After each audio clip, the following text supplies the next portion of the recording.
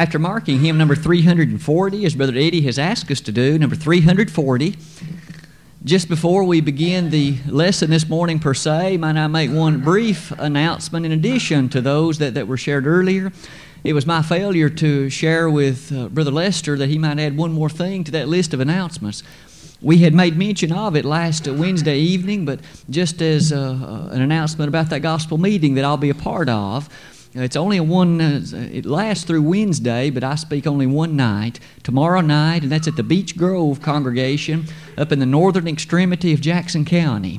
So if there happens to be more than one Beech Grove or community by way of that name, this is the one, situated as you drive out of Gainesboro, go past the high school, ultimately go a little bit past North Springs even, and then turn over to your left there. It'll be the Beech Grove Church of Christ there in the northern extremity of Jackson County. Myself, as well as several other invited speakers, will hold that gospel meeting with different speakers each night, and I'll be there tomorrow night at the 7 o'clock hour if it be the will of God. It is good for us to be able to be together this morning and to consider a portion of the Word of God. And aren't the words of Psalm 26:8 a lovely thing for us to consider? Lord, I have loved the habitation of thine house and the place where thine honor dwelleth. The enjoyment and the fervor of our spirit and our desire to come together today perhaps ties in directly to the title I've given to the lesson this morning, Emotion in Worship. I would invite your attention with me over the next few moments as we take an interesting journey and look at some of the features related to what may seem to be, in the mind of some, a paradox, or at least a confusing issue. What can be said about emotion in the way of worship?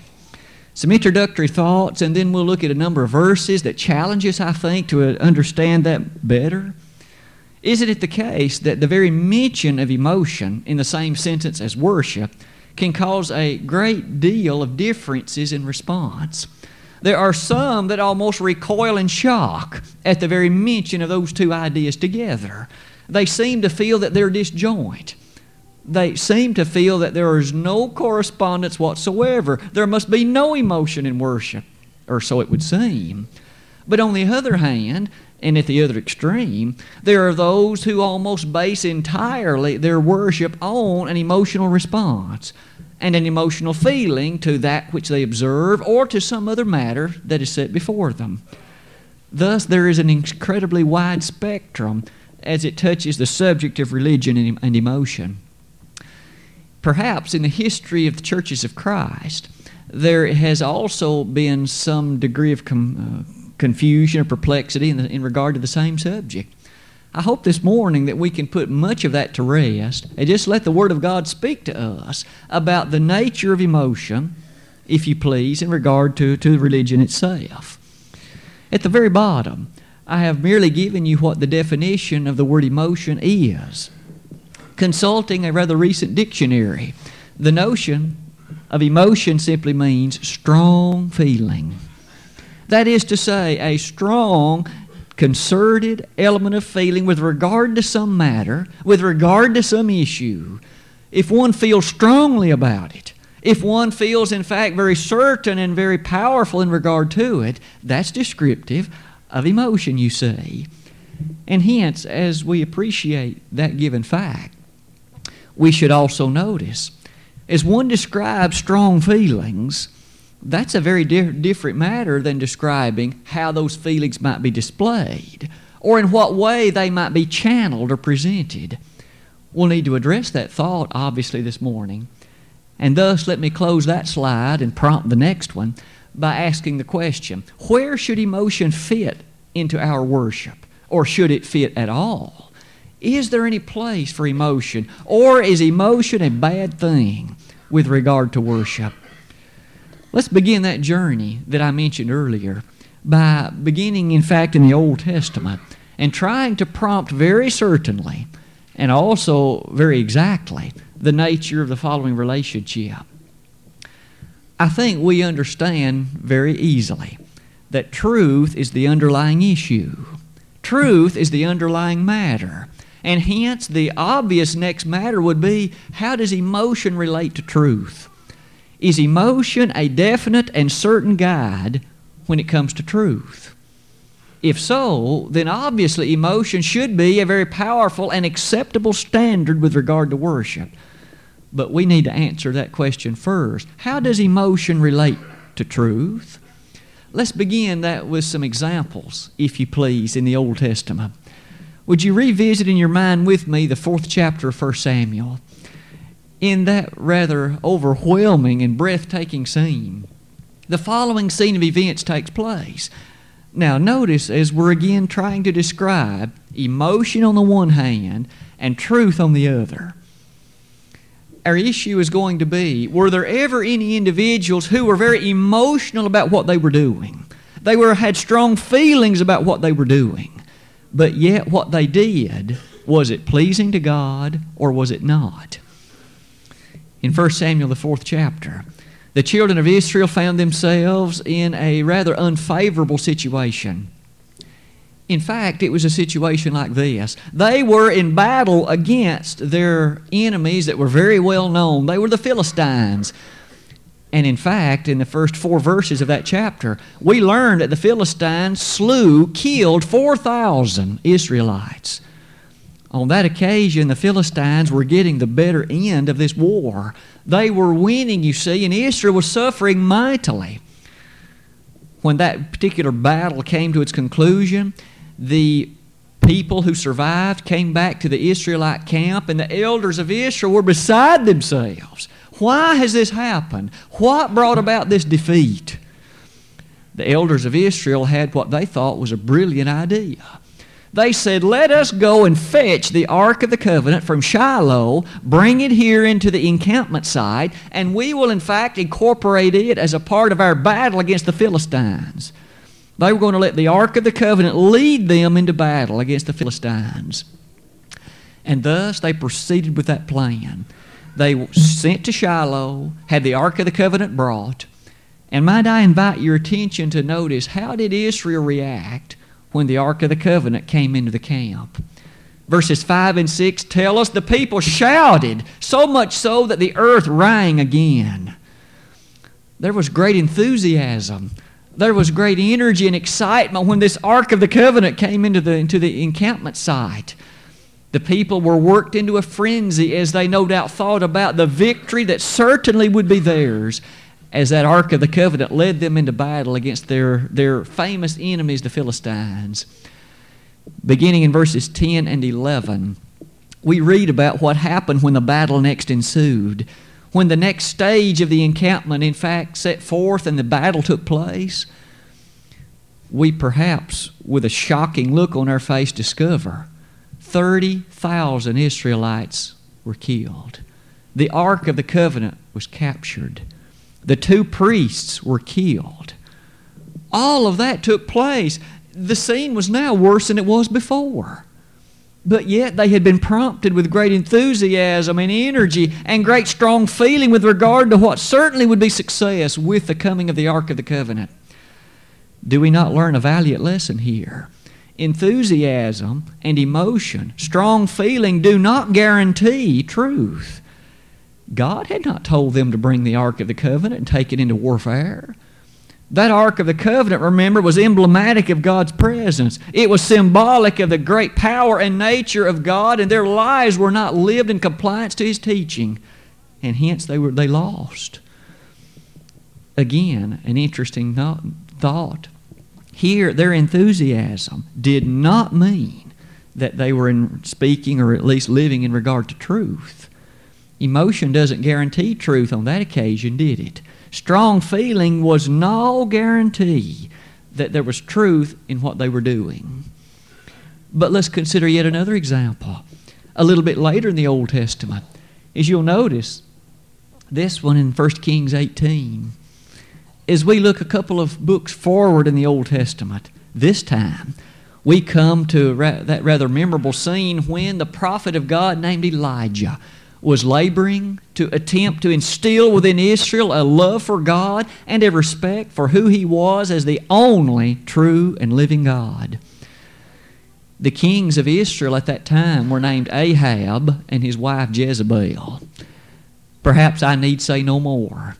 These two wicked leaders of Israel were responsible for introducing Baal worship in Israel. They were responsible for encouraging idolatry. They were responsible for leading Israel aside from the truth of God. They were very singly to be noted for causing so much grief in Israel. At this time, Elijah, that bold and courageous prophet of God, it was his challenge by virtue of the commission of God to try to confront Ahab and to help him see the error of his way. In the 18th chapter of 1 Kings, we read a rather amazing scene of events.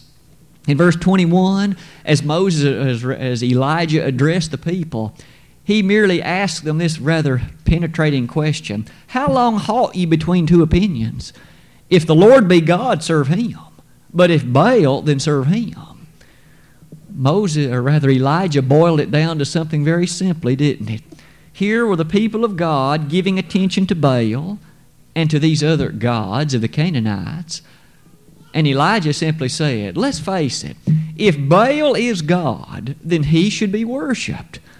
But if it is Jehovah God of heaven, if it is the Yahweh God, then he has no equal. Your complete allegiance and your complete devotion should be directed to him. And it was at that point that contest, as it is sometimes called, took place on Mount Carmel. It was that contest where the prophets of Baal were such that they prepared a sacrifice, a bullock, if you please, and fire was to be called from heaven to consume it. Now is where we come to how that attaches to our lesson this morning. The prophets of Baal dutifully prepared their sacrifice. They laid it forth upon the altar, and then they proceeded with great energy and great enthusiasm and with great direction to plead for Baal to send fire to consume that sacrifice.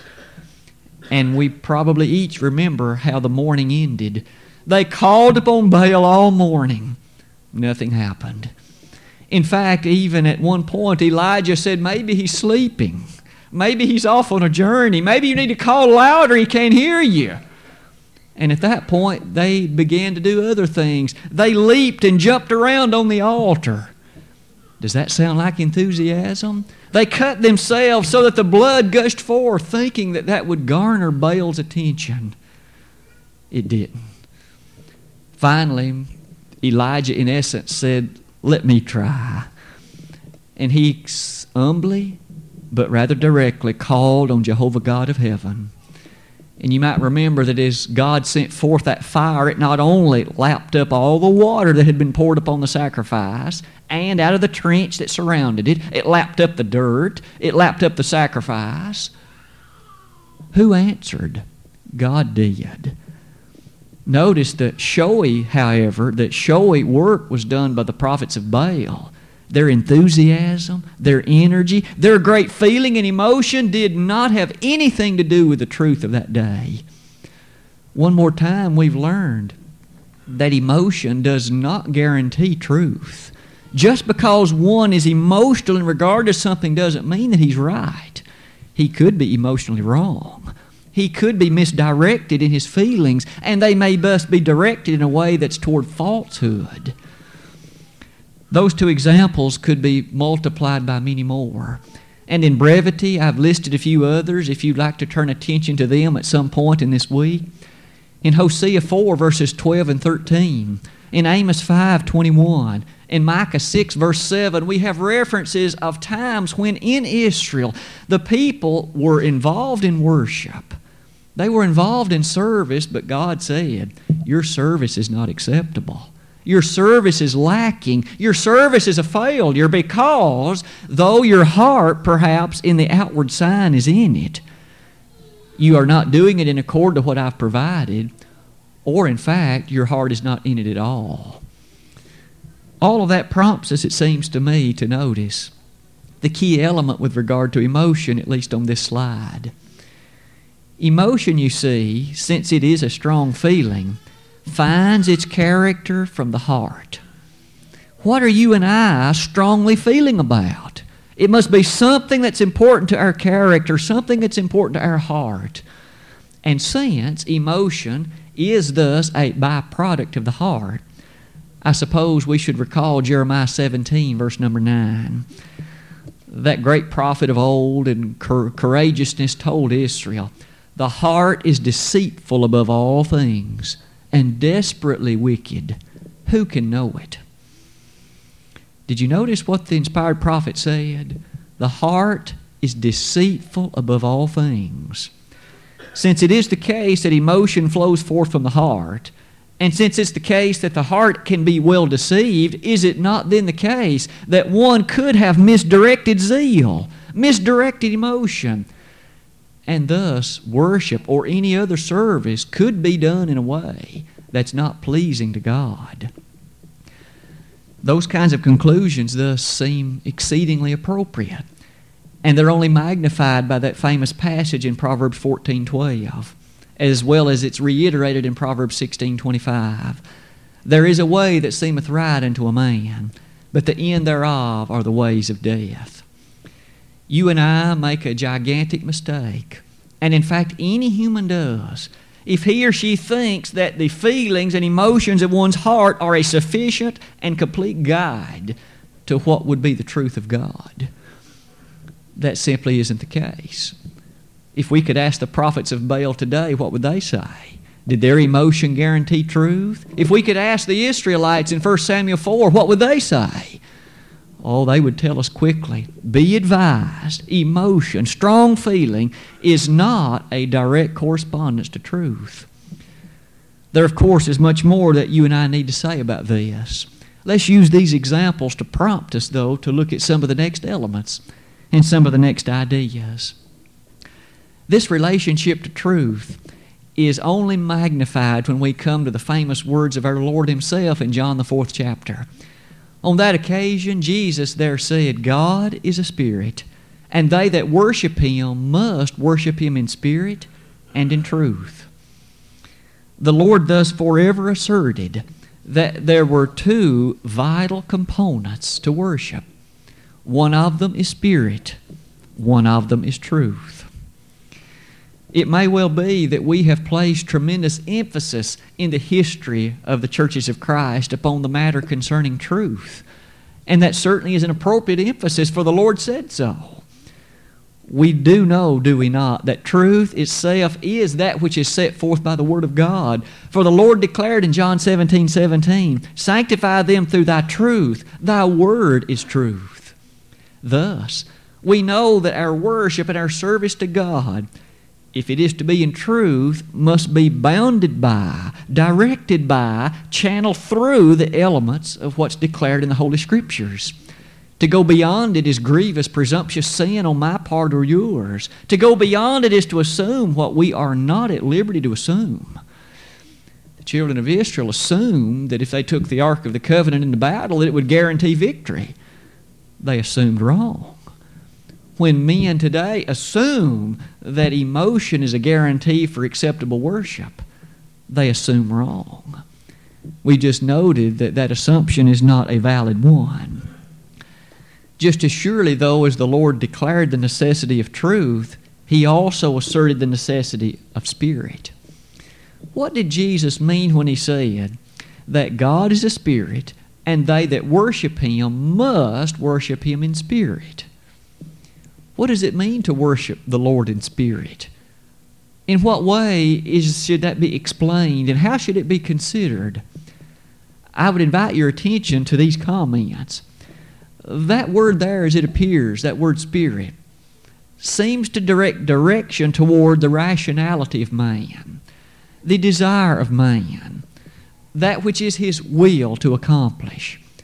In other words, what do you and I wish to do? Is it man's desire to worship? Or is he just gathering to go through the motions? Is he coming together out of a habit, out of a ritual, or is it his desire to pour forth his spirit, the very character of his being, in thanksgiving and appreciation to the God who made him, who sustains him, and who has a home in heaven waiting for those that are the faithful? When the Lord made reference to spirit, He did touch upon, didn't He, the very nature of where is our desire, our initiative, our will. Is what we're doing now something that we greatly desire to do? Or are we more often than not looking at our watch wondering, when's he going to hush? When's this service going to be over so I can get to the house and eat? I'm hungry. Maybe we need to do a better job sometimes at making certain our preparation is right and our mind is attuned to the frequency of God's will so that we truly can worship Him in spirit. Didn't Micaiah utter those remarkable words in 1 Kings 22:14? When as he had the boldness to stand before those two kings, he there said, "What the Lord saith unto me, that will I speak." Micaiah wasn't interested in what they thought. He wasn't interested in what their preferences might be or what they wanted him to say. He had even been previously urged to say certain things so that he'd please the kings. Micaiah was wiser than that. He, as a prophet, knew he had to bubble forth whatever the Lord gave him to speak, and he said, "What the Lord saith unto me, that will I speak." When we come together in worship, be it at this hour, at the Bible study periods, and on the Sunday evening times, it should be the desire of our heart to do that and to express appreciation and thanksgiving to the God who made it possible, who sent His Son to die for us, whose Son purchased the church that we can be a part of, whose Son put in place a plan of salvation we can obey, whose Son holds out before us the hope of heaven, and whose Son, in fact, said, "I'm coming again," Revelation 22, verses 17 and following. Our spirit then should be involved in our worship. There's no question about that. That alone indicates that there ought to be emotion in our worship. Now, we need to be very cautious. The emotion alone is no guide to what's done as being right. But if we just come together with no feeling, with no emotion for the loveliness of the worship, we in fact are failing to obey that command of John 4:24. If we just come together to take up an hour on Sunday morning, are we worshiping? What does that word worship mean?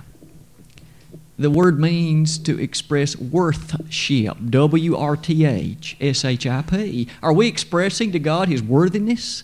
Are we expressing to God the lovely nature of the worthy character that He has involved Himself with the human family spiritually?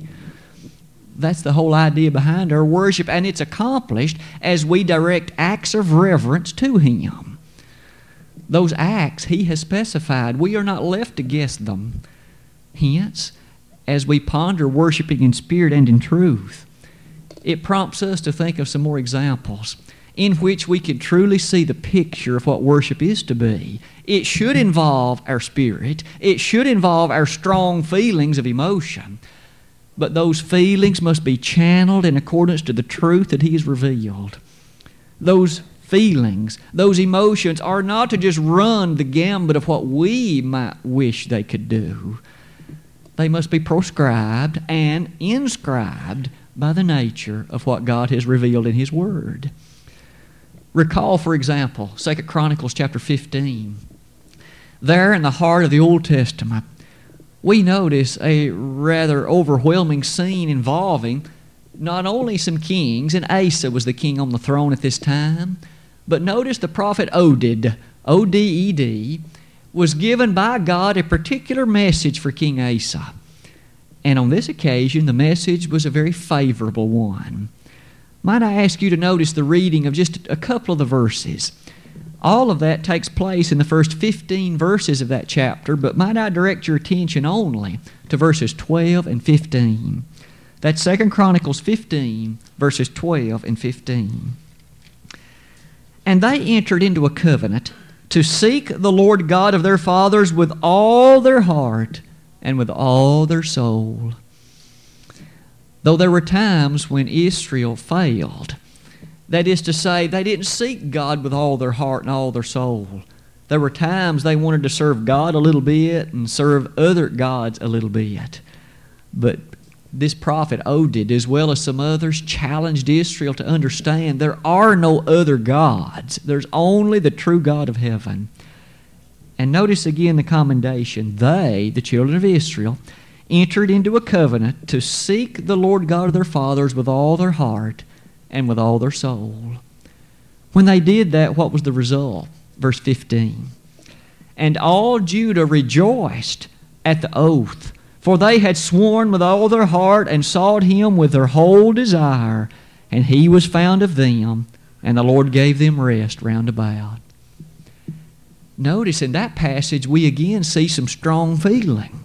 We see emotion. Here Judah rejoiced at God. They rejoiced over the covenant, the oath they had made, and God blessed them.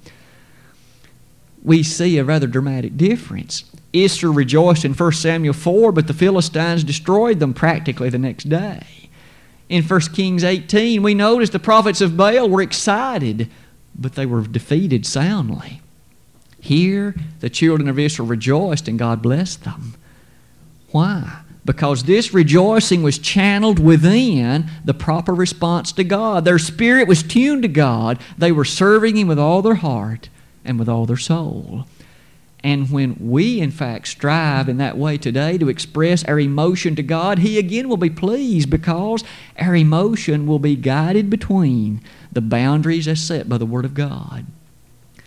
Today, when you and I turn on the television and watch some of the worship services that are televised by various and sundry religious organizations, there is easy to see much emotion, much strong feeling in the mind of those leading and in the audience participants.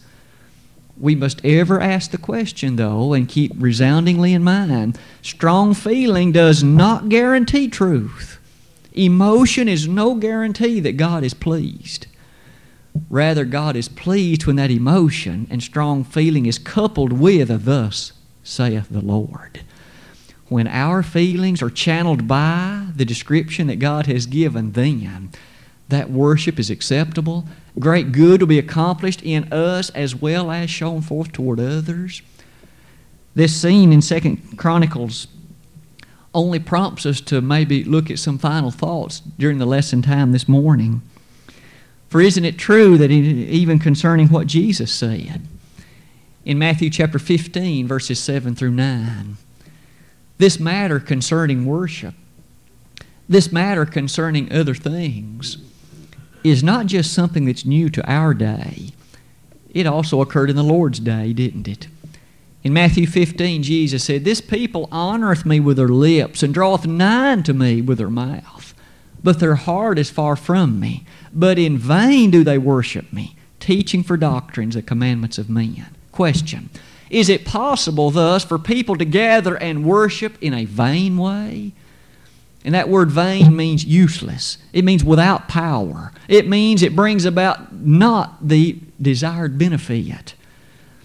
Well, absolutely, the answer is yes, for that's what the Lord said. Vain worship. And thus, any time one or more individuals were to strive to worship, and to do so prompted only by emotion, only by the strong feelings of one's heart or being, and not by the channeled character of the Word of God, that emotion is misdirected. It's directed in an improper fashion, isn't it? Not only did the Lord address that point, but think about some of the other ways that the New Testament writers make certain that we do not misunderstand that idea. The opening 3 verses of Romans, the 10th chapter. This was our lesson text that Lucas read a little bit earlier this morning.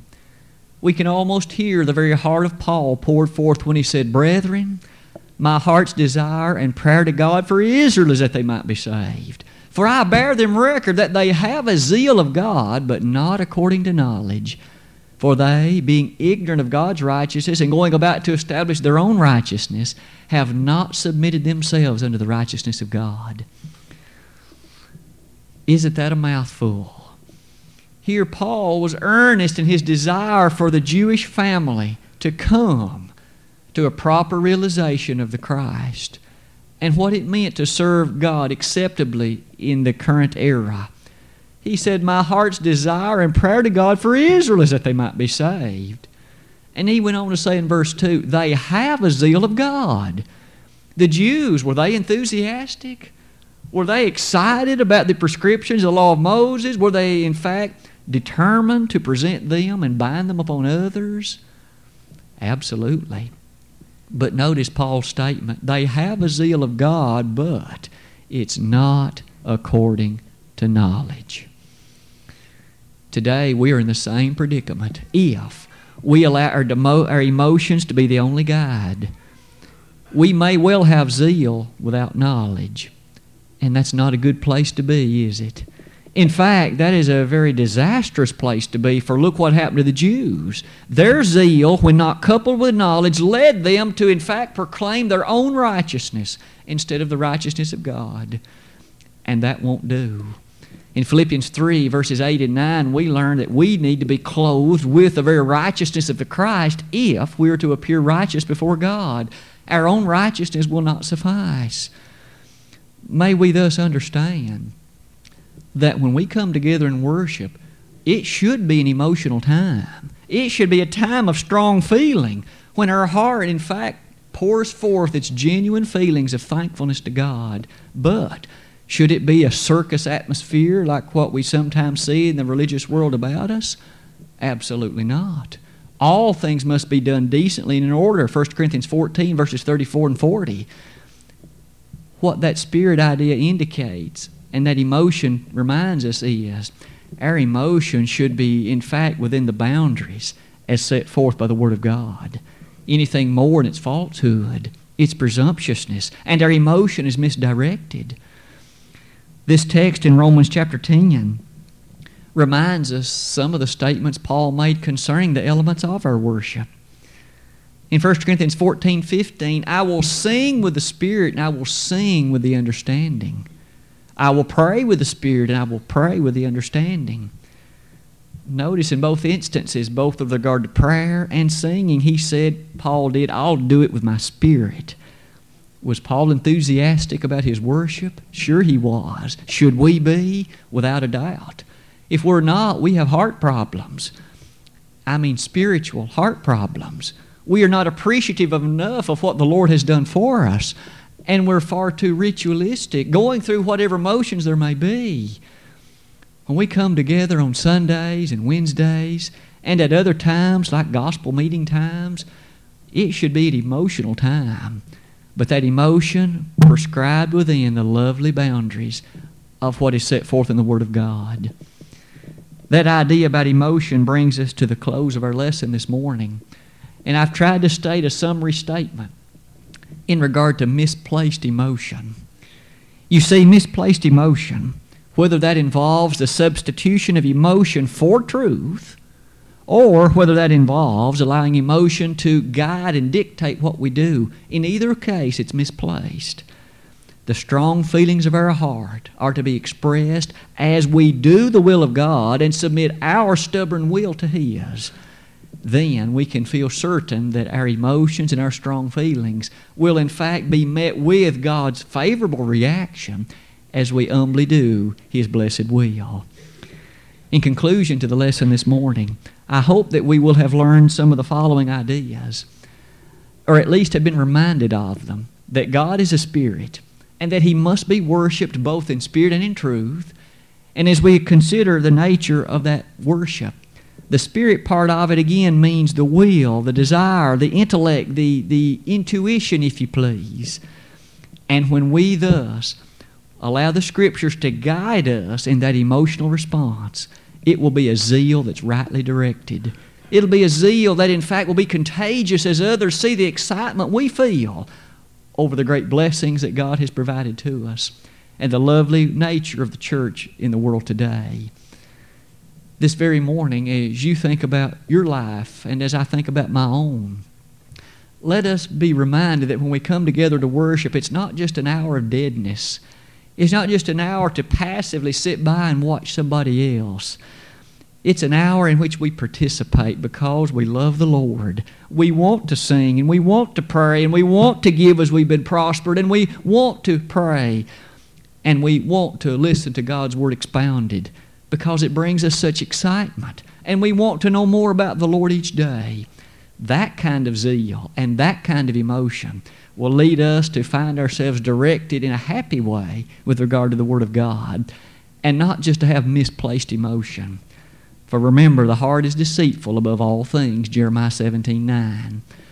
Today, if you find yourself in need of responding publicly to the call of invitation, Maybe it has been that your zeal has been lacking. Maybe worship has lost its enthusiasm for you. Maybe you don't look forward to coming. Begin to make some changes, because honestly, faith cometh by hearing, and hearing by the Word of God. If you'll involve yourself with each passing day with the Word of God, there will be a change wrought in your life. Your perception will change. I'll guarantee it. Better yet, the Lord guarantees it. For we are admonished as we grow that He will, in fact, in Ephesians 1:13, be providing for us a constant and lovely guarantee of our eternal salvation. And as the days pass by, you will find that a marvelous event, and you'll look forward to gathering with those of like precious faith. You'll be excited about the opportunity to worship. If you've never become a Christian today, there would be no better day than this one. Harden not your heart as in the day of provocation, to quote Hebrews 3:12. If we could be of assistance to you in your initial response to the gospel call of invitation, realize that the Lord demands of you that you must believe His Word, believe Him to be the Son of God, repent of the sins in your life, confess His matchless name as the Son of God, and be baptized for the remission of sins. If you need to do that today, the baptismal waters behind me are ready. Brethren are excited about the thought of celebrating with you on this occasion of your obedience. If you have become a Christian, but you really no longer are a genuine one in the sense of finding the Christian life happy and exciting, you need to come back to your first love. And if the failures have been public in character, others will need to know about your repentance so that they can admonish and encourage, and so that you can also allow them to know and to pray with you. If we could be of that way of assistance as well, we'd be honored to assist you and to help you. We would only ask that you let us know in what way we can do that while together we stand and while we sing.